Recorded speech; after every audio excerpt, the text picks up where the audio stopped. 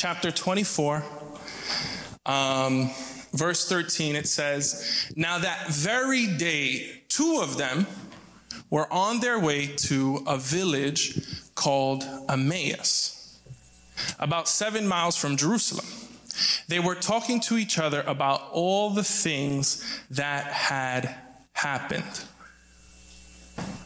While they were talking and debating these things, Jesus himself approached and began to accompany them, but their eyes were kept from recognizing him. Then he said to them, 'What are these matters you are discussing so intently as you walk along?' And they stood still, looking sad." Stood still, looking sad. Some background context. Here's what's going on. These two guys are part of the greater group of disciples. There's the 11, but there's a bigger group of disciples. And this moment, this encounter takes place just after Jesus had died. It's 3 days later.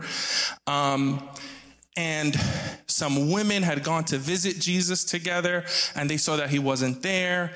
And then it says that very day, these two dudes walking down the street on the way to Emmaus, and they're in a state of grief, but they're also trying to work out what is going on. And we're going to learn more. But for those of us who know, so Jesus had claimed to be the Messiah. There's all these promises, and now he's gone. And what I love is it doesn't say they're just talking. It says they're debating. Jesus says, like, what are you talking about so intently? You ever have one of those? Come on. I'm married now. I know. I'm married now. I know. If you married, you in a relationship, you've had an intense conversation. I have a lot of these. Some would say, I'm argumentative. Maybe. I don't know. I just think a lot of people are wrong. For instance, last week, Sarah Murray, who, if you know her, we have a lot of intense conversations. And we had one of these ourselves, so intense that I happened to mention it yesterday at a birthday party. It just dominated the entire group. We are just talking about this serious hot button issue. And you think, churchgoers were probably debating about scripture. No, the debate was, can you say that fire is colder than lava? I wasn't even go that far, but you know what?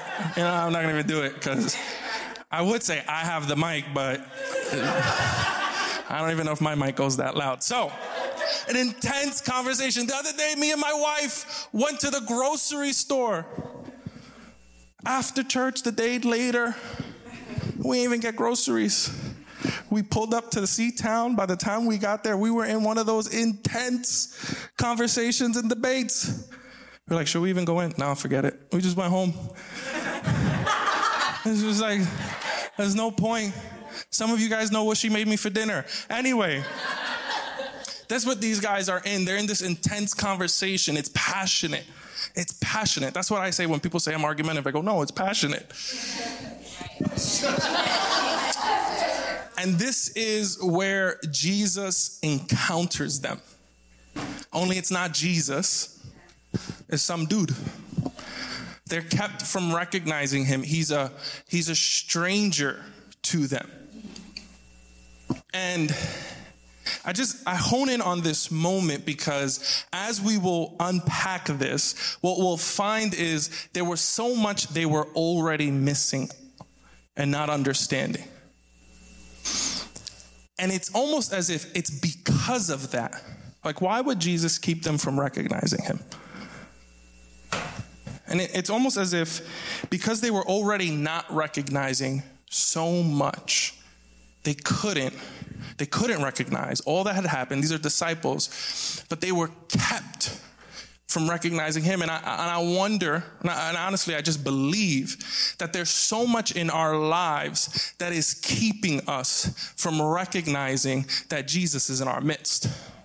Like, we are face to face with the answer to our questions, to our debates, to our intense conversations, but we just can't recognize that the answer is in front of us.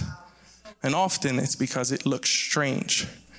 It's a stranger. Jesus moving in our lives is just not what we've expected.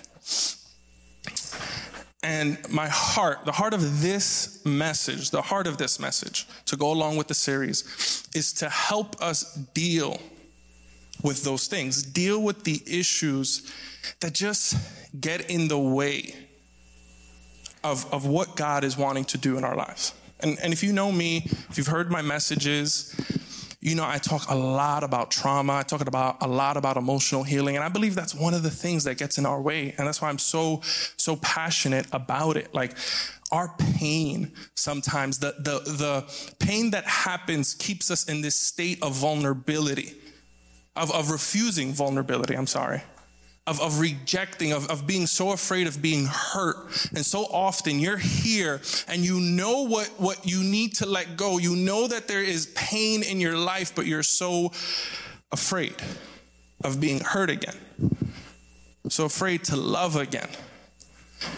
And we're gonna learn more about these guys, and how they are in the midst of pain. But there's also some of us that are in, and here's what I deal with. It's not in pain, but we deal with pride. Like, pride, this is my catch-all. Pain is at the root of emotional abuse, of unforgiveness, of hurting, of bitterness. But I think pride is at the root. You can put a lot of things. You can put entitlement. You can put anger. You can put self-absorption under this. And our own pride gets in the way. And our own inability to take responsibility gets in the way of what God is wanting to do. And I have to put this disclaimer, because there's just guys out there on Instagram and TikTok, and they're like, how dare you? You know, like what taking accountability looks like in the church is like, and it's like, there is a responsibility that God wants us to take, but he doesn't want us to do it in shame. And I think that's what makes it so hard to be responsible. Like, if I have to admit, and I've, full disclosure, I struggle. And this is something I realized a year ago, 28 years into the game. I'm like, oh, I'm entitled. My older brothers have been telling me that my whole life. 28 years, I'm like, yo, I think I'm an entitled person. My wife's like, glad you realize, honey. You know, she says she's going to make rice and beans. I'm like, just rice and beans. She's like, and I'm like, you know, like there's just an entitlement. She's like, so you cook. I'm like, you know what, baby? You could do it. No. But I've had an entitlement. But to acknowledge, I'm entitled. I'm being self-absorbed. I have an anger issue. I have a pride issue.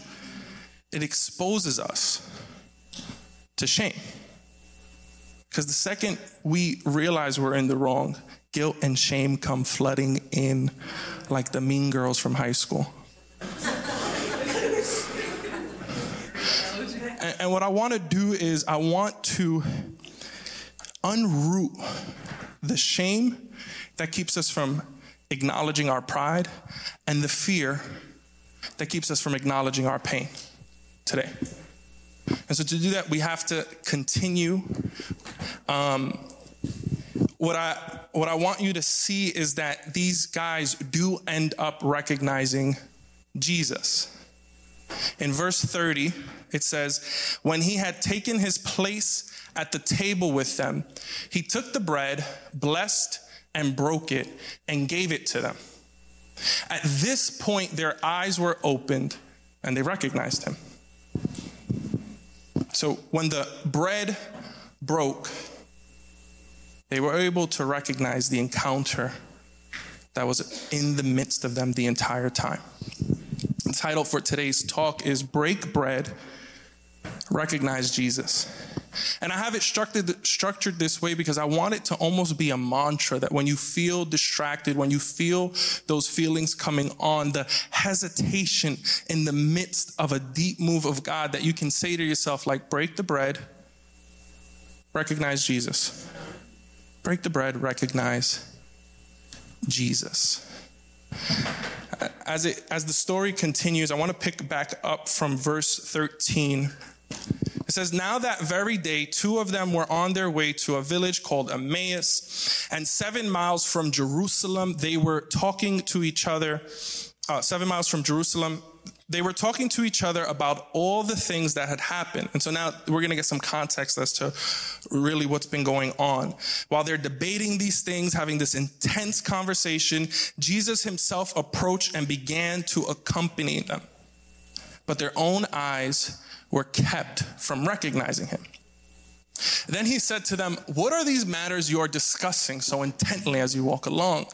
And they stood still looking sad. This is where we left off. And you see that they are sad. They are in the midst of grief and pain.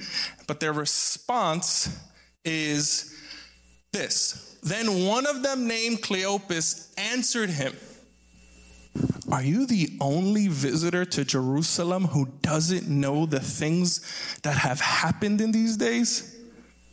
And I read that and I see myself, because I see such arrogance. I see myself watching Lisa use her iPhone. Like, you the only one that doesn't know? And you just do this to go home? And you're the only one who doesn't know? And the irony, like, we get to be in on the secret, but it's Jesus that they're saying this to. He said to them, what things? The things concerning Jesus the Nazarene, they replied, a man who with his powerful deeds and words proved to be a prophet before God and all the people, and how our chief priests and leaders handed him over to be condemned to death and crucified. But we had hoped. So here's pain again. They're in this state of hopelessness. We had hoped that he was the one going to redeem Israel. Not only this, but it is now the third day since these things have happened. Furthermore, there's that unmet expectations. It's been 3 days. Where are you at, Jesus? Furthermore, some women of our group amazed us. They were at the tomb early this morning, and when they did not find his body, they came back and said they had seen a vision of angels who said he was alive. Then some of those who were with us went to the tomb and found it just as the women had said, but they did not see him. And Jesus responds, he says to them, you foolish people. How slow of heart to believe all that the prophets have spoken. Wasn't it necessary for the Christ to suffer these things and enter into his glory? Then, beginning with Moses and all the prophets, he interpreted to them the things written about himself in all the scriptures. I want to highlight what's happening here. So I've already highlighted a little bit, but see how much they just don't get it. These are not random people.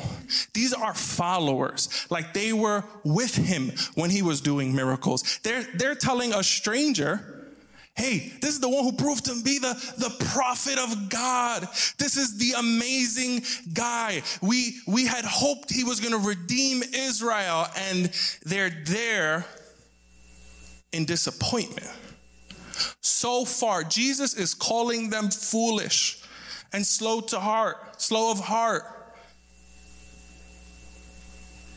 What's interesting is that Jesus has this ability to rebuke people, and yet they never feel condemned.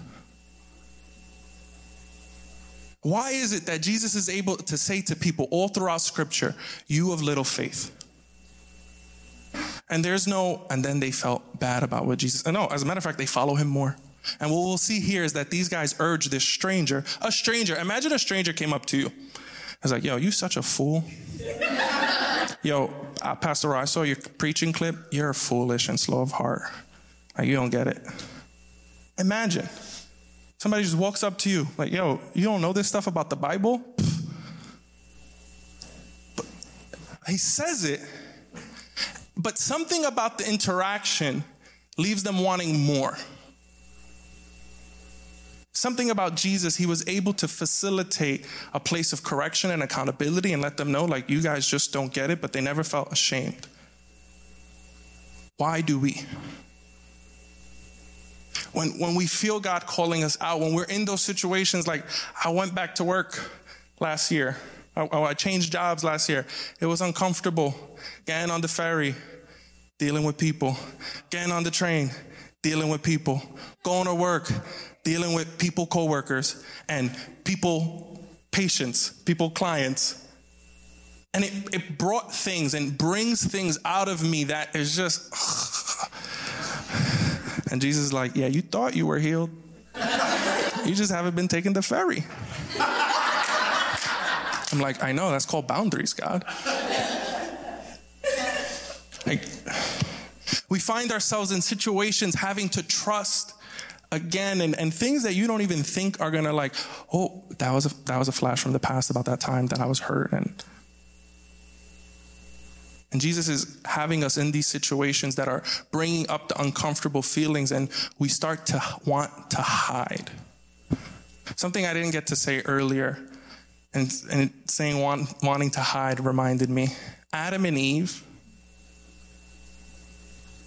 they didn't have daddy issues. They didn't have trauma. But they still chose the fruit. And that's the duality. Like, there's pain, but Adam and Eve, created perfectly, still chose. And then they passed the buck. God's like, Adam, where you at? He's like, listen, it was Eve's fault. Eve's like, yo, it was the serpent's fault. The serpent's the only one. Who did the serpent blame? And we give that serpent a bad rep. Sounds good. He took the punishment. No, but I kid, and immediately what they were doing was hiding from God prior to this moment. And it's really the human struggle, but Jesus is in these moments and nobody's feeling shame. And here's why, I think, because it says after saying this, he takes the time to teach them what they should know already, what they just haven't got. And what you need to know, like when we're coming to encounter Jesus, why we can come with all of it, the good, the bad, the ugly, the stuff we don't want to admit about ourselves, the stuff we don't want to admit about our past, is because Jesus is patient. He's patient, even when you just don't get it. Yeah, like maybe you're up here and you're coming up for something like you heard about and you knew you were dealing with, and you got a word and the word was like, yeah, you got to do X, Y, and Z, and you said, and you just didn't get it. And now you're here and you're like, I need to respond. But you're afraid because you're like, well, I should have responded. No, Jesus is patient to show up to you and take the time. Yo, he went back to Moses. That's mad books. Like, how long was that road? That he takes the time to go from Moses and all of the prophets. I'm still trying to make my way to the books of the prophets. You know, you reset your Bible plan. I know. And Jesus takes the time to teach them because he's patient. And you need to know that he is patient with you. He's not in a rush with you. He's not looking at you like, you don't get it by now? Oh, I'm so done with this one. Gabriel, can you believe? Can you believe how many words I done sent this person? They just don't get it. You know how old this person is and they just don't get it. Still dealing with bitterness, still dealing with entitlement, no. The second you call upon him, he is willing to teach you and show you. Like, bring God, I don't get it. What if, like, yo, God, I don't get it. Like, I know I'm supposed to be kind to everyone. I think this is Pastor Rose's prayer. But every time I go to a Dunkin' Donuts drive-thru, I think, Rose, this is your word from you. Go to Starbucks. You never had that experience. Never. Starbucks don't. Like, bring God, yo, God, I don't get it. Like, I know I'm supposed to love. I know I'm supposed to forgive, but I struggle here. And he will be patient with you. And what's so important about that is there's this paradox. When you live in your, I should get it already. When you live in your, I should get this by now, you actually create a cycle that ensures you'll never get it. When you live in your self-loathing of, I should know better by now, it just creates this shame cycle, because then you hide from God and you don't give him the thing he wants to teach you. And then you do it again. And then you feel the guilt and the shame and the condemnation. And so then you live in the, I should have gotten it already. And then you hide from God. And then you live here over and over and over again. And God is still on the road waiting to encounter you. Do you think that maybe he kept them from recognizing him because they wouldn't have responded to Jesus the way they responded to a stranger? He didn't want their Jesus answer. He wanted their real answer. Tell me how you really feel. And they told him everything. He said, okay, let me show you. Let me work, because I could work with that. I can't work with sits with a woman at a well, has conversation after conversation after conversation. He goes, oh, you gave me something I could work with. You gave me the truth of where you're really at. He wants where you're really at. And he wants to encounter it so he can show you. And they keep talking. It says that, so they approached the village where they were going. Jesus is so cool. He acted as though he wanted to go farther. But they urged him, stay with us because it's getting toward evening and the day is almost done. So he went in to stay with them. When he had taken his place at the table with them, he took the bread, blessed and broke it, and gave it to them. At this point, their eyes were opened and they recognized him. Then he vanished out of their sight. They said to each other, didn't our hearts burn within us while he was speaking with us on the road, while he was explaining the scriptures to us? So they got up that very hour and returned to Jerusalem. They found the 11 and those with them gathered together and saying, the Lord has really risen and has appeared to Simon. Then they told what had happened on the road and how they recognized him when he broke the bread. Verse 36, while they were saying these things, Jesus himself stood among them and said to them, peace be with you. Don't read ahead. Peace be with you. Jesus is like, yo, what up? What I want to highlight here is this theme of community that runs throughout this narrative. We hear about 3 women, no one by themselves, go to a tomb. And then 2 other people go to this tomb. But the 3 women go to the tomb. They get a message from angels. They spread that message. Those 2 people go and they spread that message. And then there's these 2 dudes who've heard all these things. No one's alone. And Jesus is everywhere. And then a stranger pops up, and someone who is a stranger to them, they say, hey, like, it's getting late. Just come hang with us. And they invite him into their home. And then it ends up being Jesus. They have their own encounter. And what do? It was just getting late. And what they say is, we got to go meet up with the others. It's just this theme of community. And as they're telling the others, what happens? Jesus shows up again.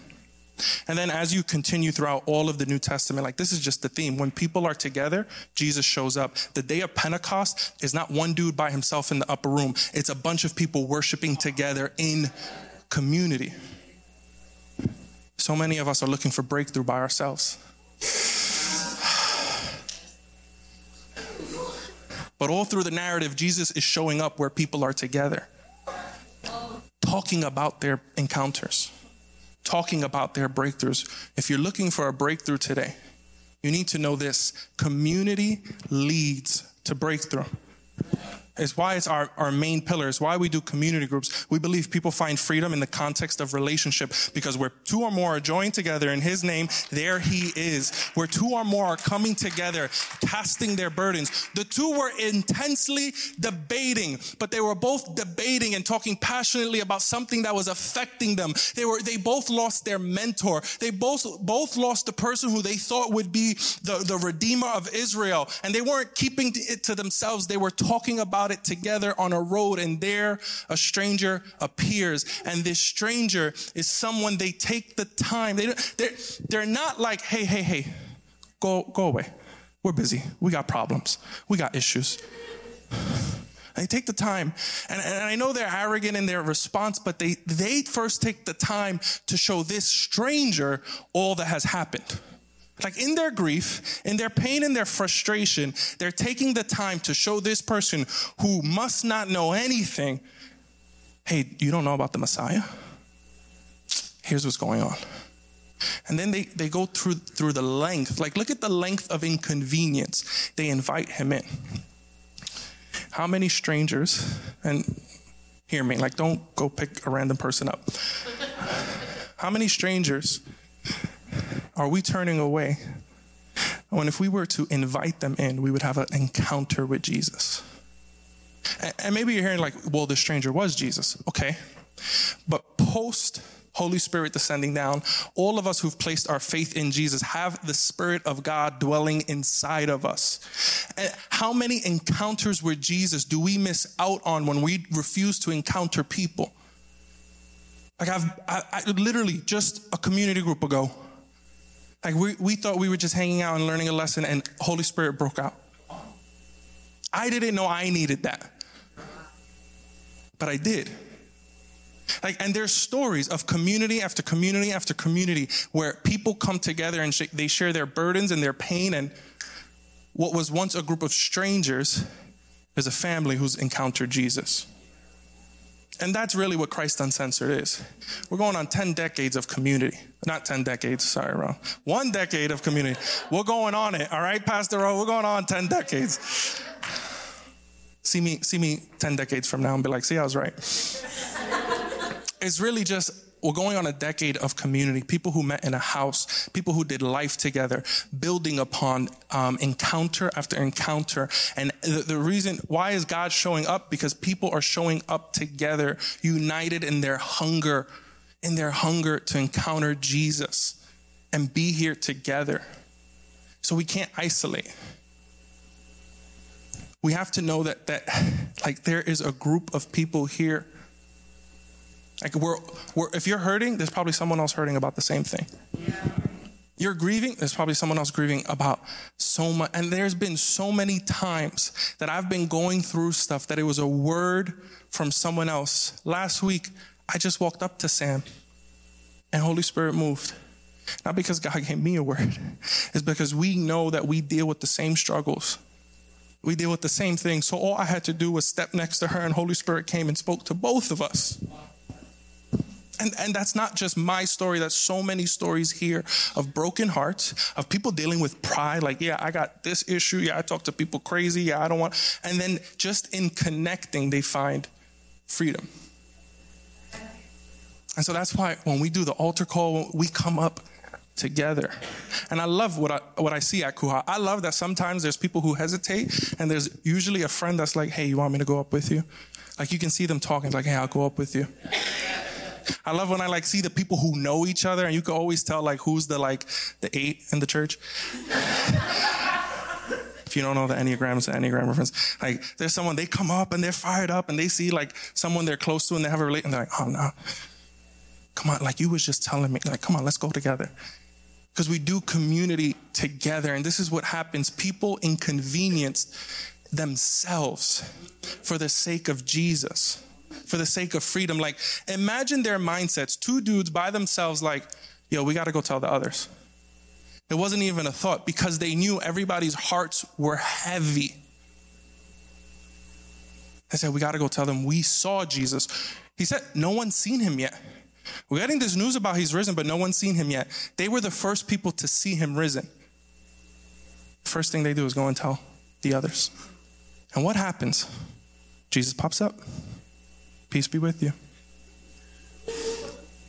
Jesus shows up again. So as we read, it says, while they're saying these things, Jesus himself stood among them and said to them, peace be with you. But they were startled, still don't get it, and terrified, thinking they saw a ghost. Then he said to them, why are you frightened?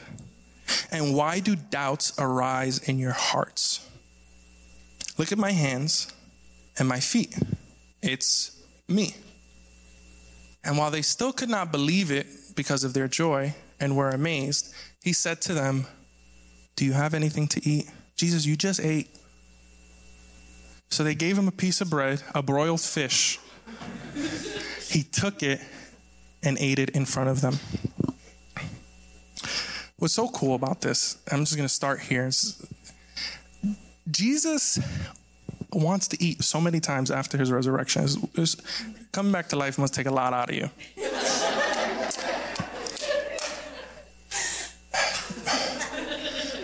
You guys remember I mentioned the woman at the well? He's talking to her and talking to her and talking to her. The disciples aren't there. They finally show up. They're like, yo, Jesus, you should get something to eat. And he goes, my food is to do the will of the one who sent me. I love Angie. That's right. Then he dies on a cross. He says it's finished. And then, very interesting, he's saying, hey, I thirst. And Pastor Lee's the one who gave this revelation years ago. She's like, you ever thirst from something? Like you finished a big workout. That's what I do to sermon prep now. I was doing jumping jacks in there. I'm thirsty. Jesus all the time is hungry, but his food is to do the will of the one who sent him. But on the cross, he said, it's finished. And I wonder if every time he was eating, he was reminding them, it's finished.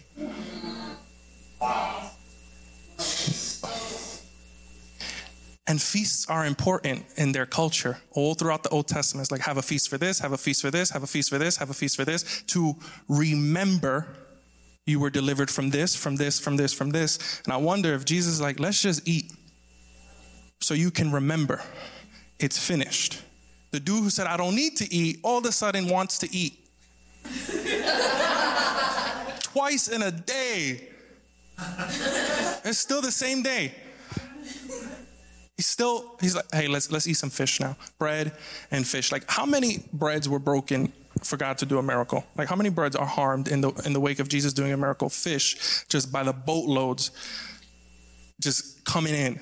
The 5 loaves and the 2 fish. God is doing these things. And there's multiple times that he's in his resurrection having to show them the holes in his hands and saying, it's me. And they're all in disbelief. Multiple times he's just having to do these things again. And it's funny because the Bible is very, very redundant. It's very repetitive. It's like this happened and this happened and this happened.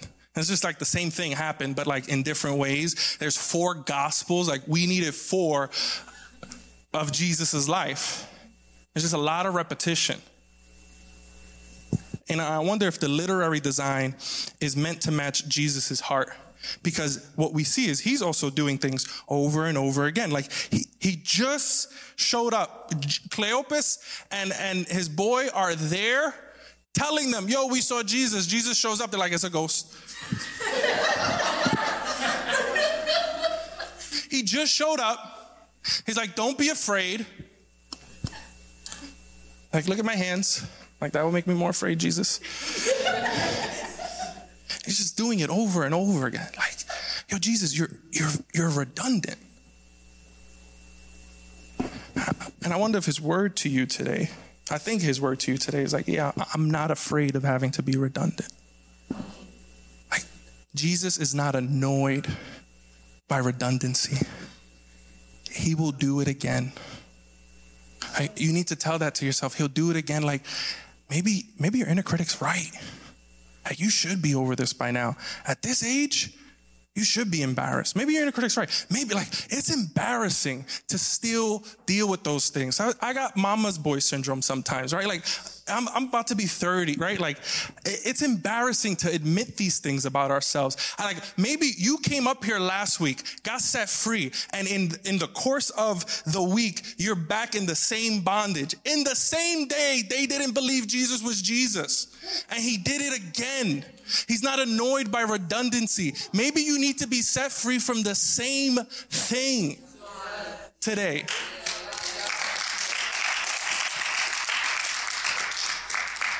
And like, if I could be honest, my secret sauce to sanctification is I give it back to God.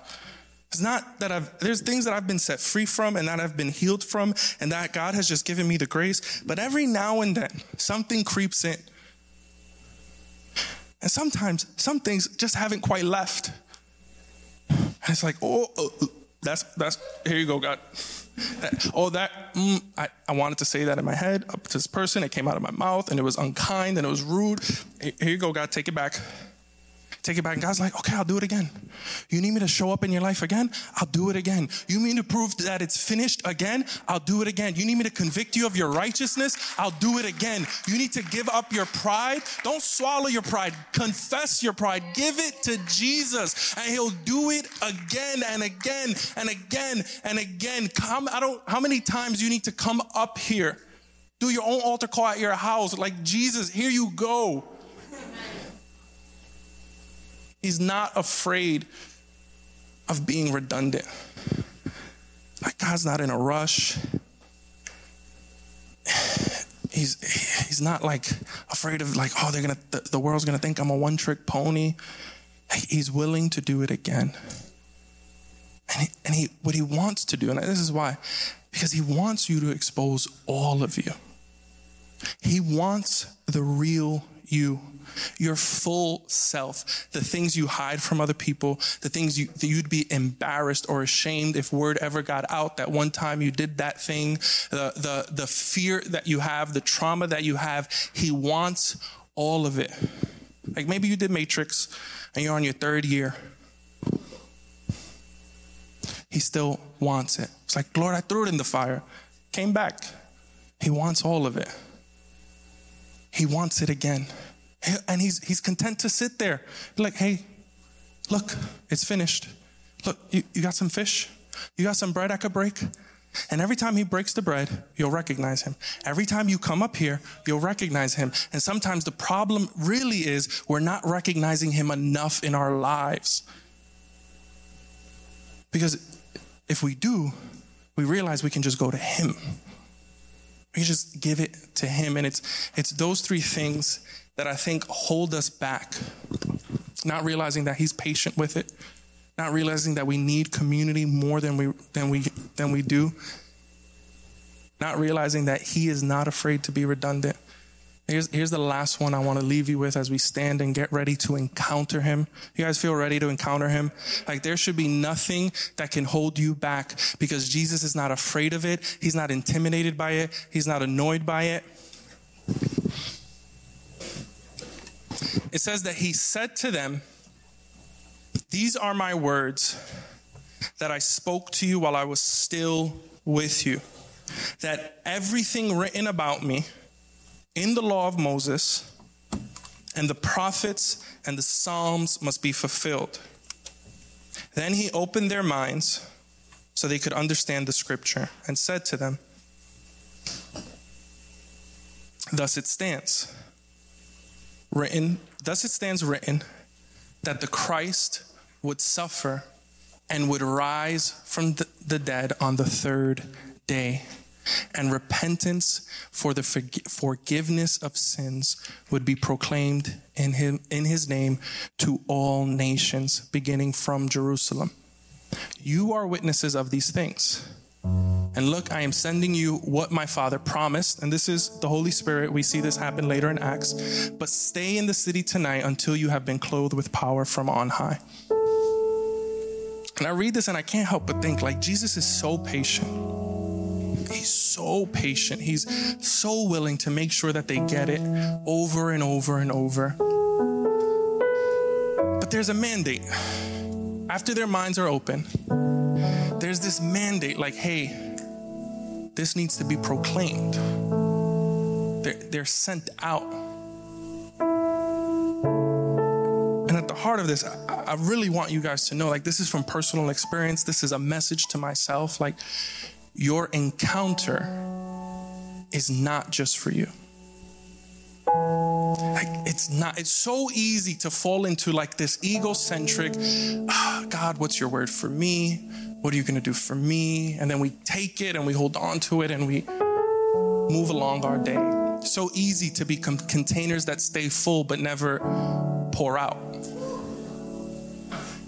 But Jesus wants to encounter the world. And we see the theme that when he encounters people, they spread it, and then those people encounter Jesus. It's just happening over and over and over and over. And honestly, we're a byproduct of a millennia of people sharing the gospel.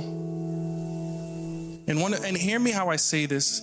I want to say it specifically like this, but I'm aware of how it can sound. And no, I don't mean it I just spent 45 minutes going to town on shame, tearing down shame. So you should not feel shamed.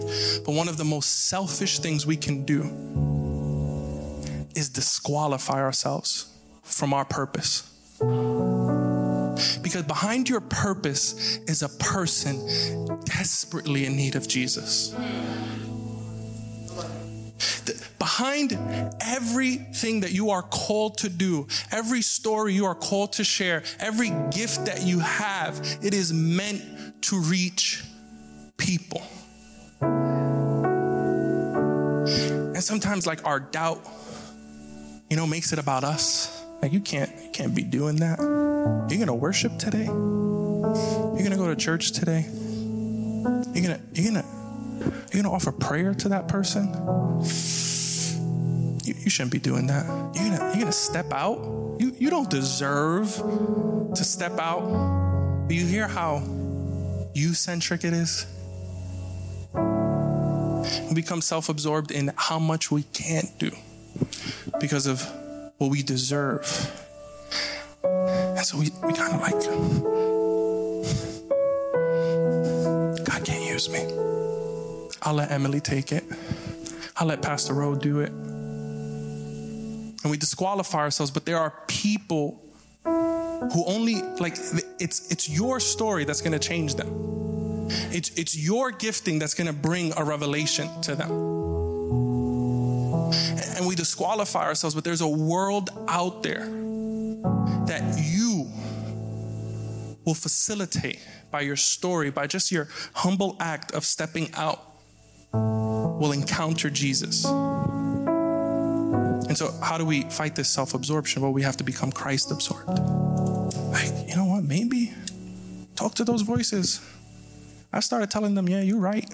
I don't deserve to be up here. Paul was wrong. I'm the chief of sinners. You're right. But thanks be to Jesus.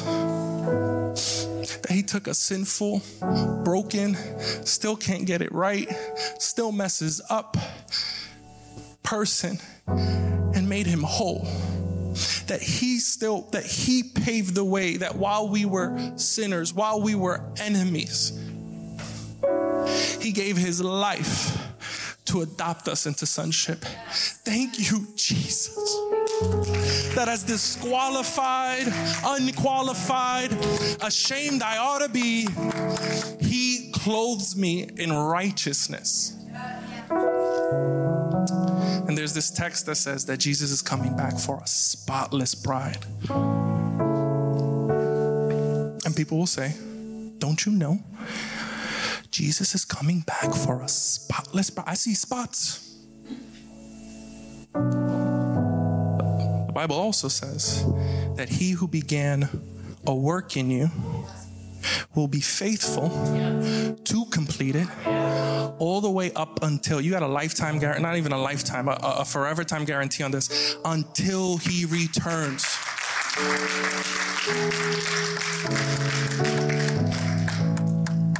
People start predicting the end times. I'm like, nah, I know he's not coming back yet because I still got spots. Hey, he's faithful. He'll do it again. Come back to him with your blemishes and your stains and your dirty clothes, and let him clean you up again, because he's faithful to do it over and over and over. And God is moving at Christ Uncensored. God is moving. So please don't hold back. Like, there's people already here. Can those of you just come down to the front? Can we bow our heads? Can we close our eyes? I want to do something, because I really want to facilitate this moment properly. If there's any of you here who really just feel uncomfortable or just in pain or just about coming to the front, with everybody's eyes are closed, no one sees, this is all anonymous. I just want to know, because I don't want to pressure anybody into anything. Can you just raise your hand? Okay. I'm going to let the record show I see no hands raised. So if you haven't raised your hand and that's not you, can I just give you a push to come down here?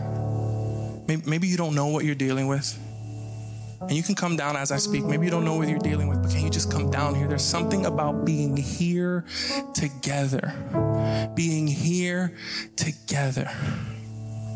That's just going to facilitate what God wants to do today.